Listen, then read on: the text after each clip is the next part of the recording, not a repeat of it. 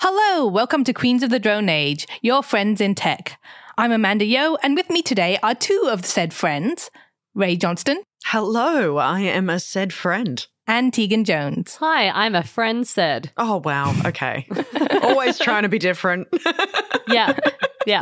The word weather is derived from the Germanic phrase "we're air," which means the air around us. Oh. That is absolutely not true. I just made that up.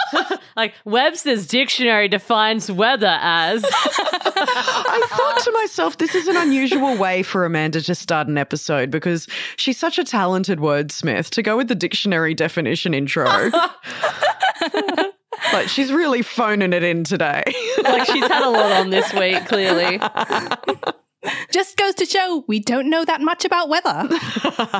Weather rules our lives, impacting everything from the activities we do to what's available to eat to even our emotional state. And with global warming rapidly changing our climate, the weather is getting wilder and more severe, leaving us to figure out how to navigate it. So today we're talking about weather, from sun to showers to snow. And I'm going to kick it off with a little discussion about La Nina. Oh, La Nina, the wet and rainy one that won't leave us alone. That was a cool summer that we had, wasn't it, fellas? Well, I hear a lot of people talking about La Nina, but does anyone actually know what it is or what it means or how it works? No one asks, how is La Nina? What is La Nina? Why is La Nina? But how is La Nina? Never how.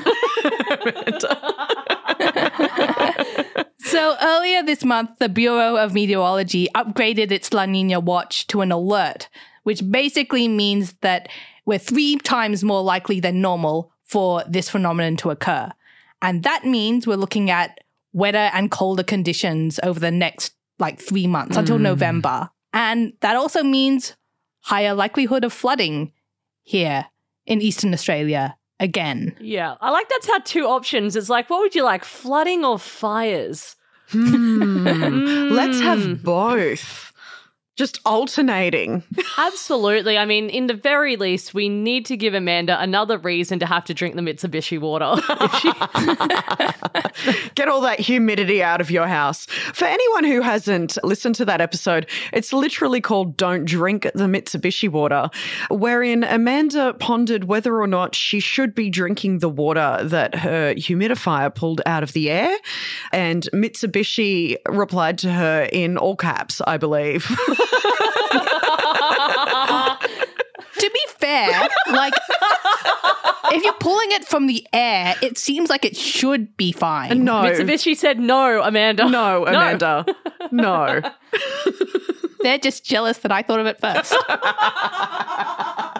So I thought I'd explain what La Nina actually is. Good, thank you. Yes, please. Basically, it's a change in the Pacific Ocean's temperatures.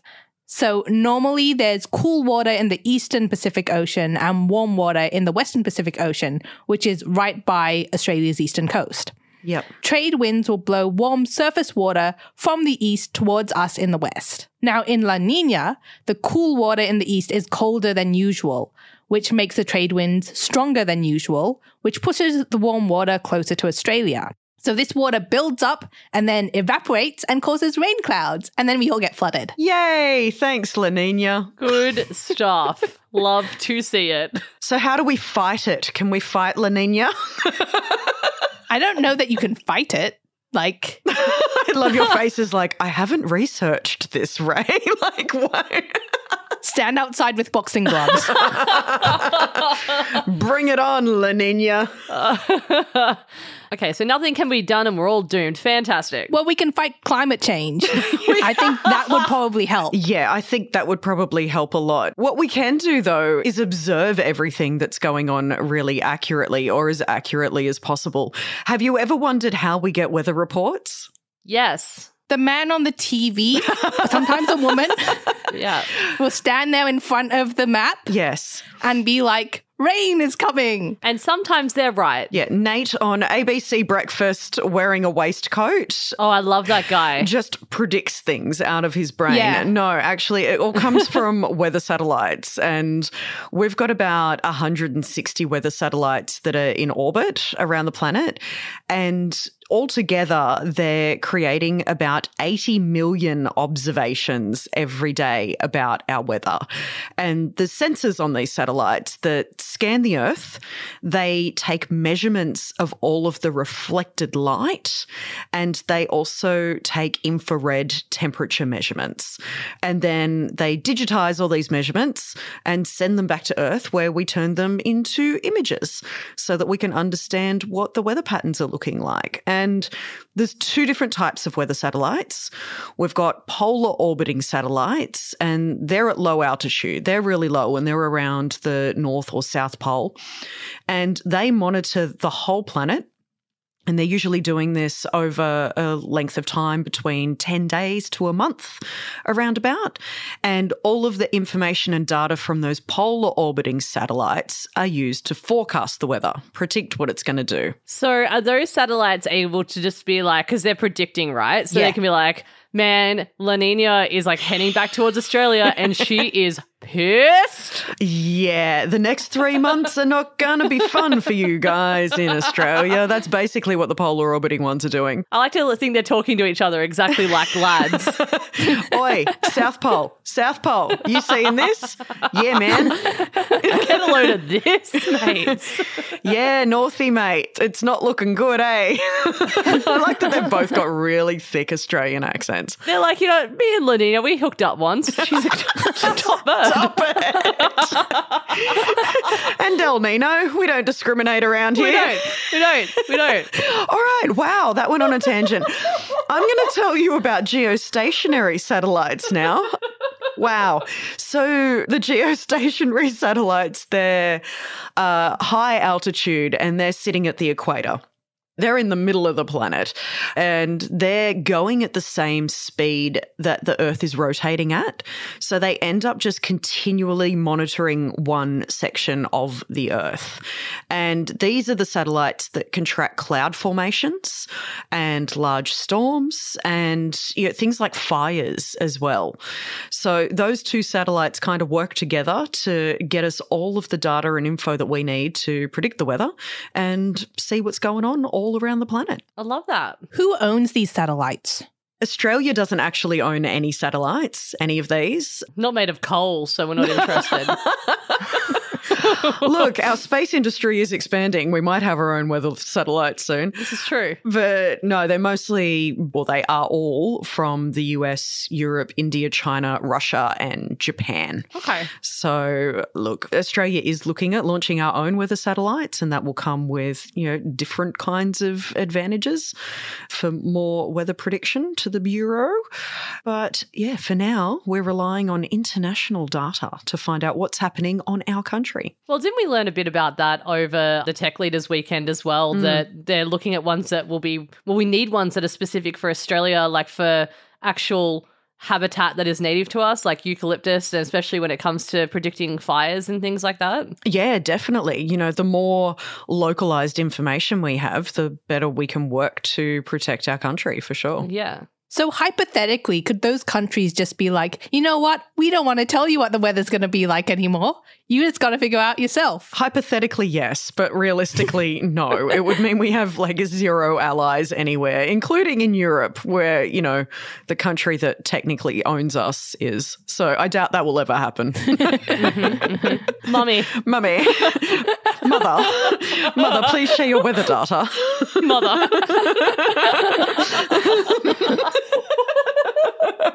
Oh, no.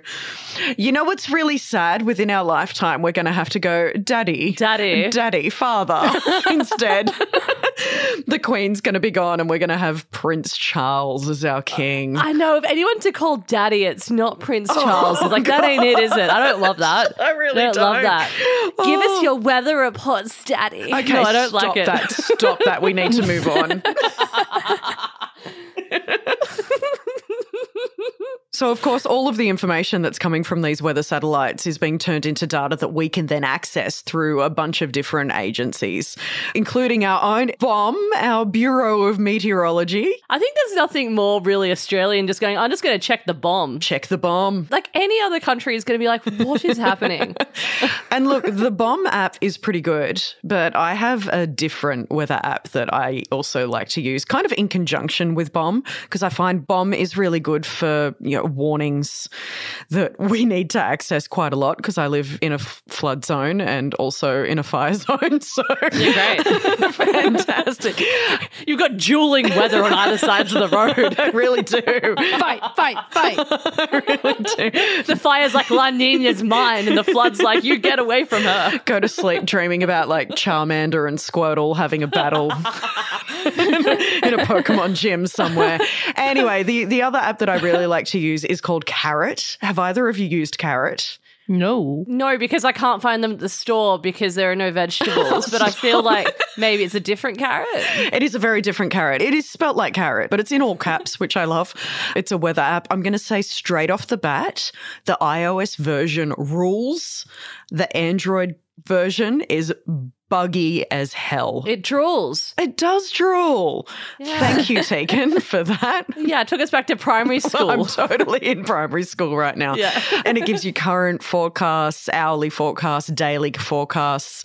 It's also got a full weather app on your Apple Watch, which is really handy. You can get notifications coming through on there. Gives you a heads up on, any rain that's on its way, severe weather alerts. And you can also get a daily summary about the weather for the following day.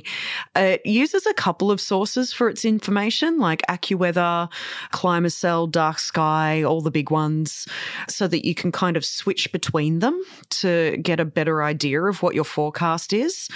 But my favorite features of this app that I have not seen on any other weather app is it has treasure hunts. What? Ooh. Is this like geocaching or something? It's so much fun. So it will give you a clue every day that you open it. There's like a little clue and you hunt down locations on the world map based on the clues that they've given you.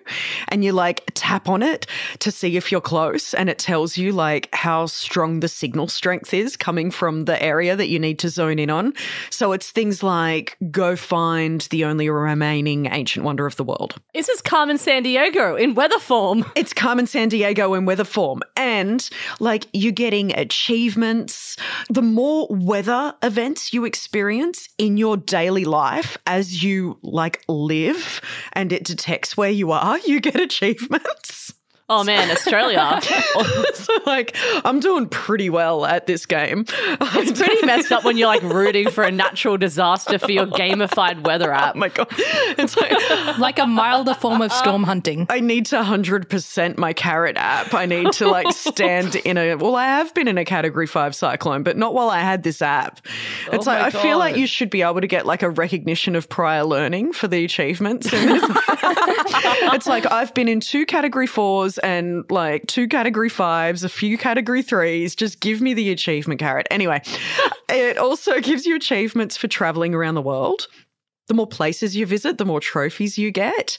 Yeah, get those carbon emissions up for the weather. Absolutely. And my other favorite feature, and probably the one that it's most well known for, is this app has some personality and you can change its personality. So, for example, if you go into the settings, you have a personality slider, right? So it starts at professional, then goes to friendly, then it goes to snarky, then homicidal, which is described as Carrot may threaten you and your loved one's bodily harm. Yeah, great. And then it goes to overkill. Carrot will sometimes make creative use of profanity in her forecasts. I love this. But you can also adjust the politics of that snark. What? You can choose from apolitical, centrist, liberal, conservative, libertarian, communist, or anarchist. So your daily weather update will be accompanied by a little phrase depending on what you've chosen on the political spectrum and what you've chosen on like your snark meter. So it's like it's raining cats and dogs out there today, comrade. Yeah, so give me a combo that you would like. I want a snarky communist. Okay, so snarky, communist, and then I go back to my main weather page. It says the sun god is taking a well-earned nap. I think that's just nice. I don't think that's snarky. I think that's just being interesting. Let's go back to just friendly then and see what it says. Okay. Oh, no, wait. It just changed. I have a secret base on the moon. Would you like to come visit? That doesn't tell me anything about the weather. No, it's not meant to. It's just like a little thing. Oh. What about homicidal then? Okay, let's go homicidal. There's also overkill if you want to go all the way. Oh, I want both. We're getting there. Okay, homicidal, and what political spectrum would you like to be on? You can choose this one, Amanda. Conservative? Okay, homicidal conservative. Great. It's just there's no such thing as climate change. Literally, it says, thank the maker that global warming is a hoax. Otherwise, you would be in a lot of trouble. Oh my God. I love it when I joke and then it's real. Let's go overkill. Anarchist. Yeah, absolutely. Okay. All right. I tried to make a cow jump over the moon once, but apparently cows cannot survive in a vacuum. Wow. Amazing. You can share this forecast with your mortal enemy to serve as a formal declaration of war between your families. I love this. Oh, I'm forecasting a 13.6% chance that the night ends with a prison guard bending you over for a cavity search. Wow. Yep. Whoa. I love that. And is that localized? Or Look, it does have your exact location in this app, as most weather apps need to, but I'm not sure the personality aspect is tailored to whether or not you're in Western Sydney like me or not. Wow. I just also love that this is just called Carrot for no reason. And frankly, I don't want to know why. Yeah, no, I plan to never research why it's called Carrot. I don't think it makes any sense, and I'd prefer to keep it that way. Good. So you know how we said before about how I can't control the weather? You can, though. Yeah, you heaps can. So remember how when we were kids there'd be cartoons or whatever where the villain was trying to steal or build a weather machine and that was confusing? Yeah, usually that was in stark contrast to, the movies or TV shows where you just got some witches on a beach doing some chants. Yeah, those are the two options of our childhood, frankly. But no, it turns out that weather machines and weather manipulation is very much a thing that has been done by science. Yeah, and it's got nothing to do with chemtrails. No chemtrails in sight, actually. This is freshly in the news this week where China is actually having to look into doing some cloud seeding, which is basically where you make it rain. You make it rain because, we've seen this all over the world over the Northern Hemisphere summer that there's a lot of drought at the moment. It's really hot everywhere. So China's had to look at battling droughts with cloud seeding operations. So basically things like cloud seeding airplanes, even ground-to-air cloud seeding missiles, which is just absolutely wild to me. It's just sending catapults into the clouds. Yeah, pretty much. And this is not new for China. Basically in 2018, it launched the world's largest weather control machine where it was actually able to modify the weather across an area the size of essentially Alaska. That's huge. That's so big. Big bit of land. Absolutely. So basically it would induce artificial rainfall. And actually, that was not even the first time that China had done this. They did the opposite during the 2008 Beijing Olympics to make sure there was a rain-free event. So it wouldn't rain. So this has been happening for a really long time. The way this worked is that installing tens of thousands of little chambers. And in 2018, it was in the Tibetan Plateau, so up in the mountains. And it produces fine silver iodide particles that would go up in the atmosphere into upswelling winds.